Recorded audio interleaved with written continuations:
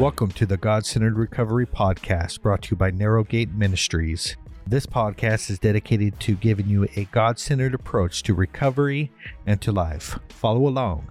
Let's get started. All right, man. Welcome back to the God-Centered Men's Recovery Podcast. I am your host, Tim Holloway, and I am glad to be back at you again. Happy Wednesday. I hope you are enjoying your week. I hope you're keeping your mind free from all the social media chaos. I try to. I'm doing my best. I am putting every effort that I have inside of my being to avoid the chaos. But sometimes I get pulled in and I can't help myself. At any rate, if you're new here, this is a podcast for Christian men inside of recovery to live an awesome spirit-filled life. So if that is you, then welcome. If you haven't done so already, I encourage you to click on the link that is inside the description here, and it'll take you to information about our GCR groups.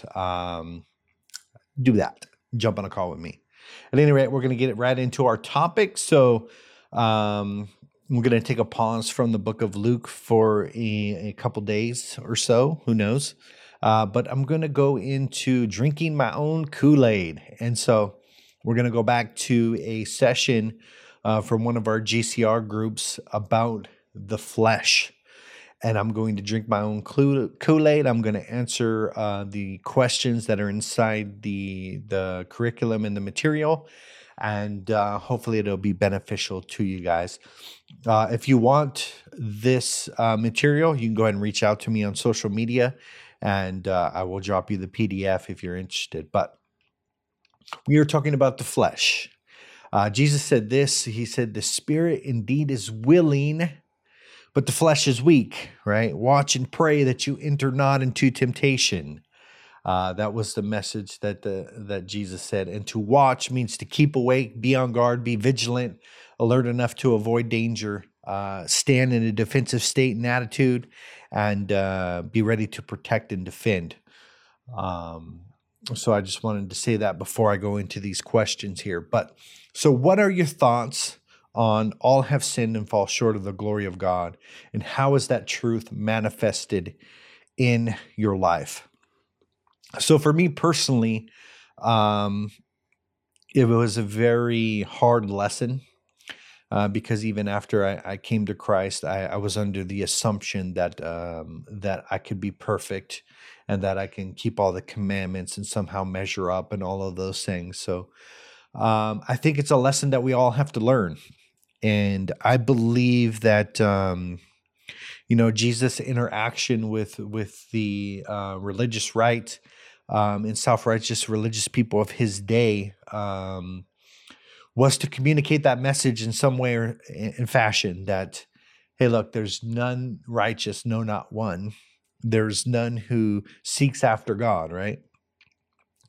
And so I think we have to learn this sometimes even after we enter a relationship with God, because we might be under the assumption and have a lot of pride and have maybe a holier than thou sort of attitude that we're somehow better, and that this humbling experience is very good for us. But I learned very quickly that my righteous and good behavior was not going to give me acceptance with God, and that I found myself falling short in so many ways. And that, of course, brought me to my knees and to say, you know what, I can't live this life on my own. I can't do this thing by myself, and nor am I even expected to do so. So we have this idea out there that we are supposed to somehow be holy and keep all the commandments, and then God will love us and God will accept us. And we go on our quest to do that, and it's all an illusion. We are not really maintaining some perfect standard. And the quicker and sooner we recognize that is the sooner that we give up. Now, I personally believe that it's hard for people to say, as far as their holy commandment keeping, that they need to stop and they need to kind of give up. But the bottom line is that I didn't experience any real spiritual life till I gave up. And that is that I stopped trying to earn acceptance and approval through my good behavior. through my commandment keeping, through striving to meet the expectations of God, because I always fell short.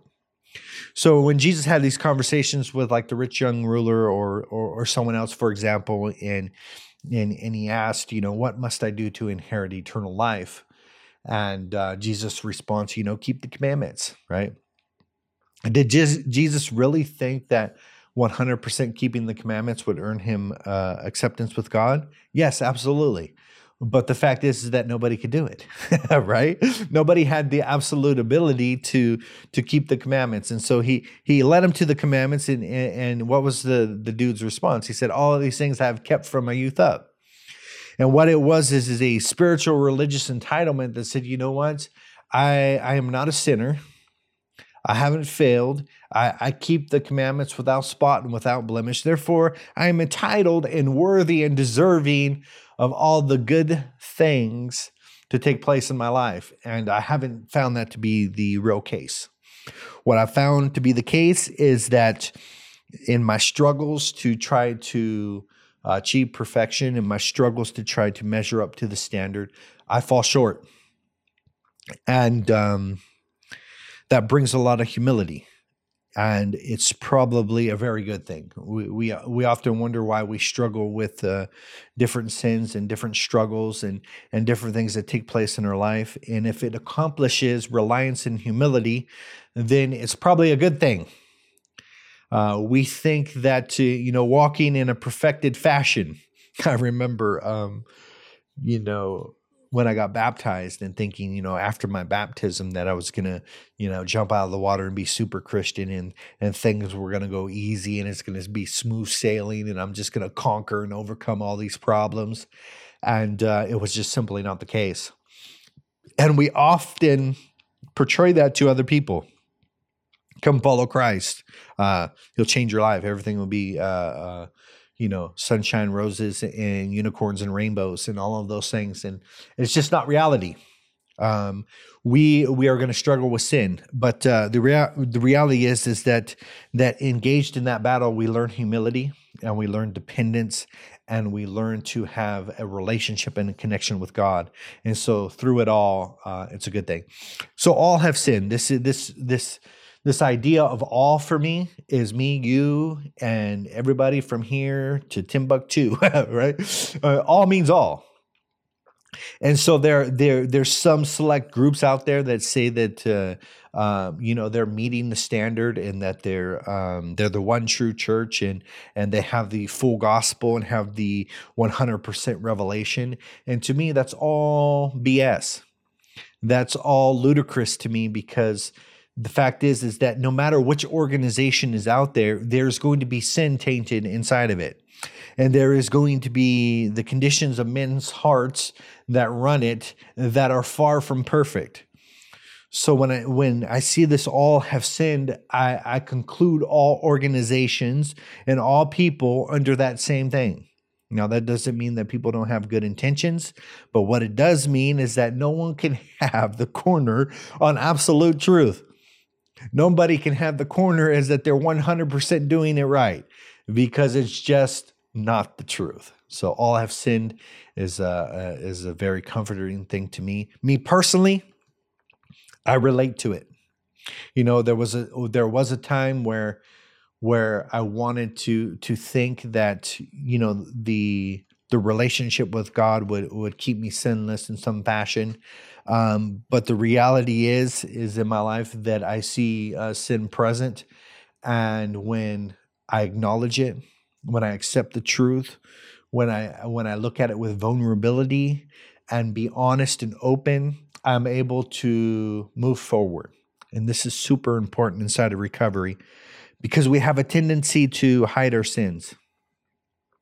Like somehow, we firmly believe that acceptance with God is dependent upon our perfect life. We do. Otherwise, we wouldn't hide, we wouldn't lie, we wouldn't pretend, we wouldn't do all these things. And I firmly believe that the number one problem with the world today is hypocrisy. Now, there might be people that tell you something different, but down to the core, there is double standards and there is hypocrisy everywhere. So to come out of that religious system and come out of the idea of hypocrisy, which is it's good for the goose, but not for the gander, right?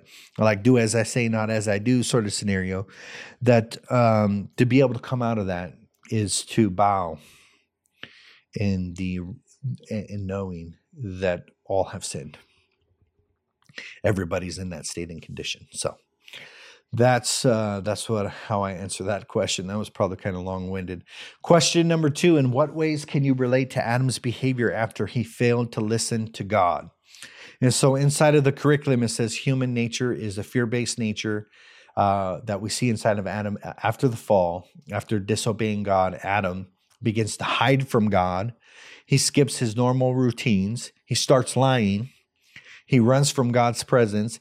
He begins to blame shift. He doesn't take any responsibility and he makes excuses. And so here's the reality about the condition of man. This is what takes place. So you ask me, what do men look like that don't have the Spirit of God in their life or have not submitted or yielded to God? And I tell you, it looks like this. They hide from God. They skip their normal routines. They start lying. They run from God's presence. They blame shift. They don't take responsibility and they make excuses. And we have a whole culture that's centered around, hiding and lying and double standards and hypocrisy and all of these things that are very evident to this fear-based sin nature operating inside of the world today. And I look at it in my own life. And I say, when I begin to sin, and most importantly, when I begin to say, I'm going to do this sin despite what God says. God says specifically to walk in this direction, and I say, you know what, I'm not going to do that. I'm going to do my own thing. And it's more of a willful choice and rebellion. See, sin's different when you fall into it or you ignorantly do a certain behavior. That's a little bit different. But when you come to the knowledge of what God wants you to do and you decide to do the opposite, what begins to happen is you begin to hide from God. You begin to skip your normal routines, and that is that you no longer go to a prayer. You no longer go to the Word. You stop attending going to church and stuff like that. And then it goes to the step 3 where you begin to start lying. You start lying about what you're really feeling, what you're really doing, what everything that's going on inside of you. Vulnerability shuts off, and all of a sudden, everything gets defensive. And no matter what anybody says, you're going to come against that in a defensive manner because you have decided to run, you decide to hide, and you decide to lie. And so we begin to run from the presence of God. And what this translates to is we stay away from other Christians. We stay away from anybody who's telling us the truth. We stay away from people that would speak into our lives because it confronts our reality and it challenges us and it makes us upset. We get angry. We say things like, stop judging me, right? Ask me how I know. I know. I've been there. I've done that, right? So we begin to blame shift. And what that means is we begin to point the finger at other people. And it's the pastor's fault. It's the church's fault. It's society's fault. It's the man's fault. And we begin to not take responsibility for our lives and say, you know what, I'm the one who is in control of my life. Whether I succeed or fail depends upon my mindset and my belief system and me believing in my heart that I matter as a person. And once I begin to have that mindset down, then I can begin to take responsibility and go forward in life and begin to conquer, rule and reign as the king that God has made me to be. Instead of doing that, I shift the blame.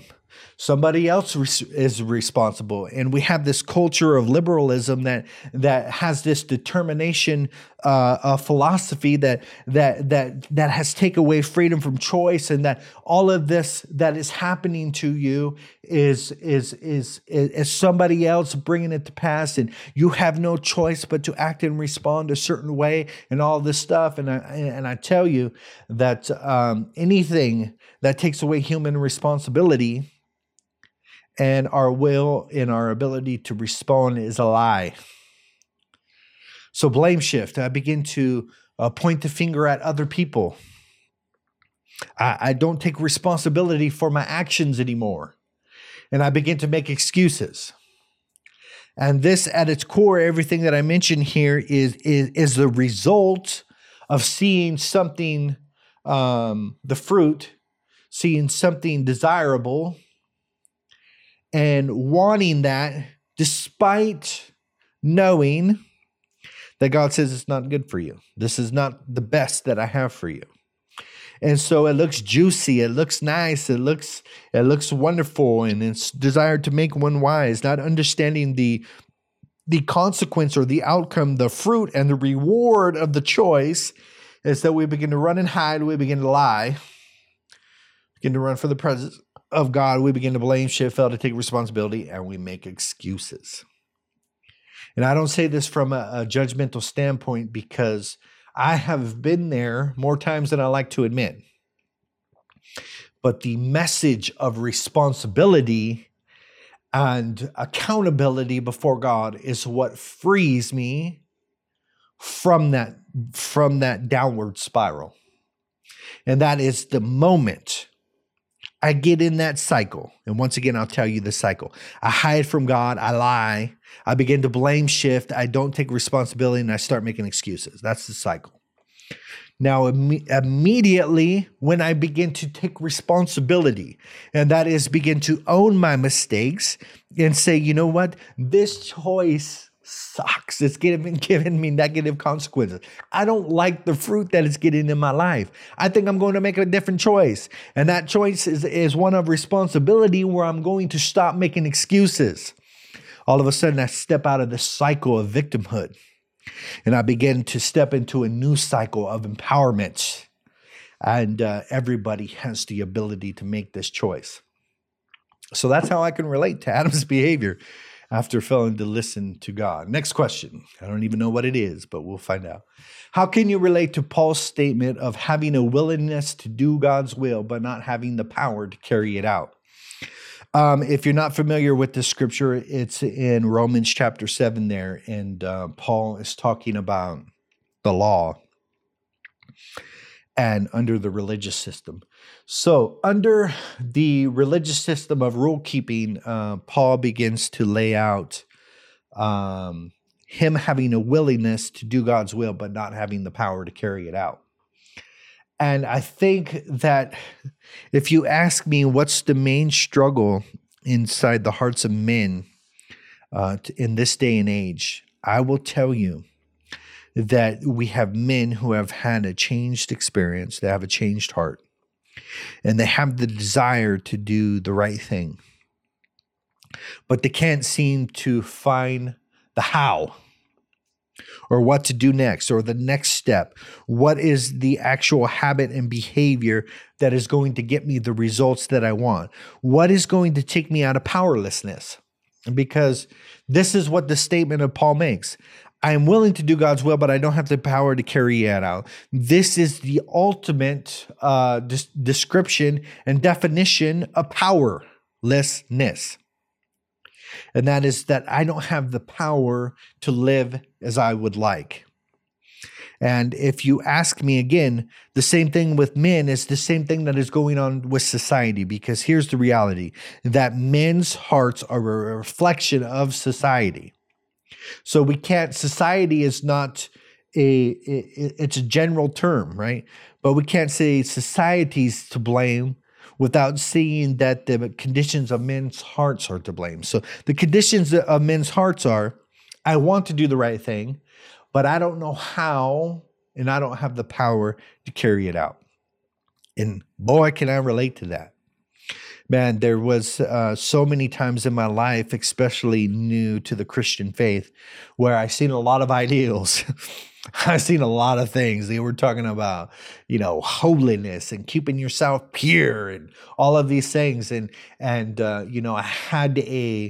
seen those things, and I had a willingness in my heart and the desire to carry out those things, right?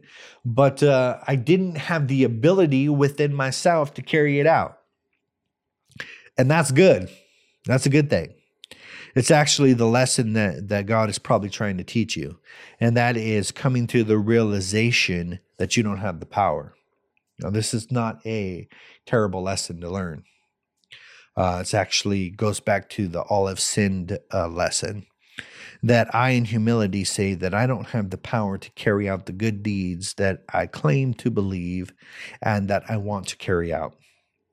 Where does that lead you? It leads you back to the cross. And if you read Romans chapter 8, Paul tells you exactly where it leads you. And it leads you to the Spirit of the living God beginning to live on the inside of you and beginning to empower your life. So at one truth is, I see standards. I don't have the ability to carry them out. I am powerless.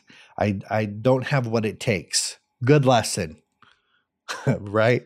And then you come to a dependence upon the Spirit of God operating in your life, and you begin to walk in the Spirit, energized and illuminated by the power of God that's operating in your life. Now, this is far different from commandment keeping. This is far different from struggling to please God. Because one is saying, you know what, I'm going to strive and struggle to please God. But what we're going to come to, once again, is the state of powerlessness. And the state that Paul talked about. I have this ideal that I want to achieve. My heart desires to achieve that, but I don't have the ability to carry out. That leads you, once again, to the Spirit of God operating inside of your life if you be willing and let it. Many people stop there. You can use this statement as an excuse if you want. If you're running and you're hiding and you're failing to take responsibility, like I spoke about above, you could go ahead and grab this scripture and say, you know what? I really empathize with Paul's struggle that, I have a desire to do the right things, but I don't have the power to carry it out. Drop it right there and say, you know what? This is my excuse card. And I'm going to use this because, Paul had a thorn and Paul struggled and Paul this and that. And we take these things and we relate to them, but we don't grasp the full message of what's going on. So never use the word of God as an excuse, as a failure to take responsibility for your life. It's not going to bring you any good. All right, moving on. Next question. Identify the works of the flesh that you are drawn to. Okay, so in the works of the flesh, you will find that, I believe, probably in Galatians, you will see the works of the flesh clearly identified in those statements. So adultery, fornication, uncleanness, lasciviousness, idolatry, witchcraft, hatred, variance, emulations, wrath, strife, seditions, hearsays, envies, murders, drunkenness, revelings, so forth. So which ones do I relate to personally or have struggled with? Adultery in the sense of pornography and desiring a woman. I have experienced that. Fornication, I've experienced uncleanness, lasciviousness. I don't even know what it means. I would have to get a dictionary, right? But I look at this list and I could say that I could relate to half of the things: wrath, strife, drunkenness, right? All of these things, I look at it and say, you know what? I have struggled with the flesh. And every man struggles with the flesh. And so it's only the Spirit of God to begin to operate in our lives that begin to change some of these things. Now, I look at this list and I say, what do I still struggle with right now to this day? And I would probably say anger, that I have to process my anger sometimes and really understand what my anger and frustration is saying to me. And so I have to go through a process of really doing that. And then drunkenness, like I don't drink. I haven't drank for quite some time, but it's only a couple choices away if I choose to do those things. So those two would be probably the biggest. Moving on. Question. Think for a moment about your child, and if you had a child, what would you want for your child's life? Now think what God would want for your life. Begin to write these thoughts below. This is a powerful question, and if you haven't done this exercise, I really encourage you to do so, because it is a very, very powerful thing to do. So what I would want from my child, first and foremost, is overall holistic life. Like, if we're talking about my children right now who live at home, going to be 13, 14, and 15, right?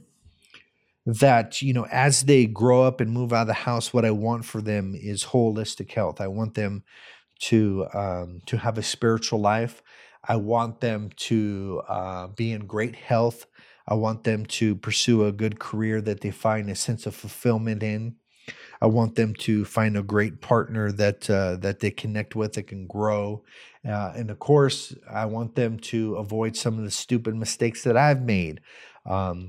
If I were to give them a commandment to live by, I would say, hey, you don't always have to learn by experience. You can learn by wisdom and instruction. You don't always have to go to the school of hard knocks. That's what I would tell them. So seeing, the overall health and wellness and goodness, I see that I would want for my child. So when I begin to correlate to what God wants for me, I see the same thing. So there's many people I know that can't relate to a God who loves, and a God who gives good gifts. They have this idea of God bringing a lot of pain, a lot of temptation, a lot of frustration. But what we don't understand is that the Bible says that let no man say that he is tempted by God. And that is that he doesn't bring the temptation. Now imagine for a moment that you would pray, God, help me in this temptation, when he is the one that brought it. Now this is asinine to think that you would begin to seek somebody who is the cause of your problem, right? This is what we do in society today, in politics. That they orchestrate, manipulate to create the scenarios so you reach out to them for help. So the same person that is causing the problem, you're reaching out to help. It's asinine. It's crazy. God doesn't operate that way. So God, I see God as very loving Father that is working amazingly inside of our lives. So next question, how can you begin to utilize your power to tread on serpents that are in your life? So in the curriculum here, we're talking about serpents and problems, temptations, anything that has taken place in your life. And the question is, how can you utilize your power? I would say first by taking responsibility and stop making excuses. This is always my number one go-to, and because it is the start of the godly life, is beginning to take responsibility, understanding that one day you will be held accountable. That God has given us talents, abilities, skills, and resources, and he expects us thoroughly to use them and not hide them. And that there will come a day when we are going to have to answer for those things. So how am I going to utilize the power that is operating with me to begin to tread on serpents? Understanding this, and it's a hard reality to believe, but the same spirit that raised Christ from the dead dwells inside of you. I would go even a step further, that the same spirit that was with God at the creation, the foundation of the galaxies and the worlds, lives inside of you. So to begin to understand the untapped resources that are at our disposal are unlimited. In fact, there is a Bible translation that says that we have access to these unlimited resources. Now, there's a big problem in that because we don't recognize it. It's kind of like being a millionaire and winning the lottery, but not being aware, right? So you have all this money, you are a millionaire, but you don't believe that you are. And therefore, you don't begin to experience the reality of it because of your limited belief systems, right? And so I believe that to be true. So utilizing my power, I wouldn't even call it my power because it's the Bible says that it's the power that operates inside of you, is allowing the Spirit of God to begin to operate in a mode and fashion that is going to bring me victory. And the bottom line is that I'm going to stop resisting. I'm going to stop grieving. I'm going to stop making choices that are contrary to what the Spirit of God wants to do inside of my life. That was the last question. I hope you enjoyed this. I wanted to drink my own Kool-Aid. I wanted to show you how this works. And so if you haven't joined our GCR groups, I encourage you to do so. And have a great day, brother. I appreciate you subscribing and listening to this podcast.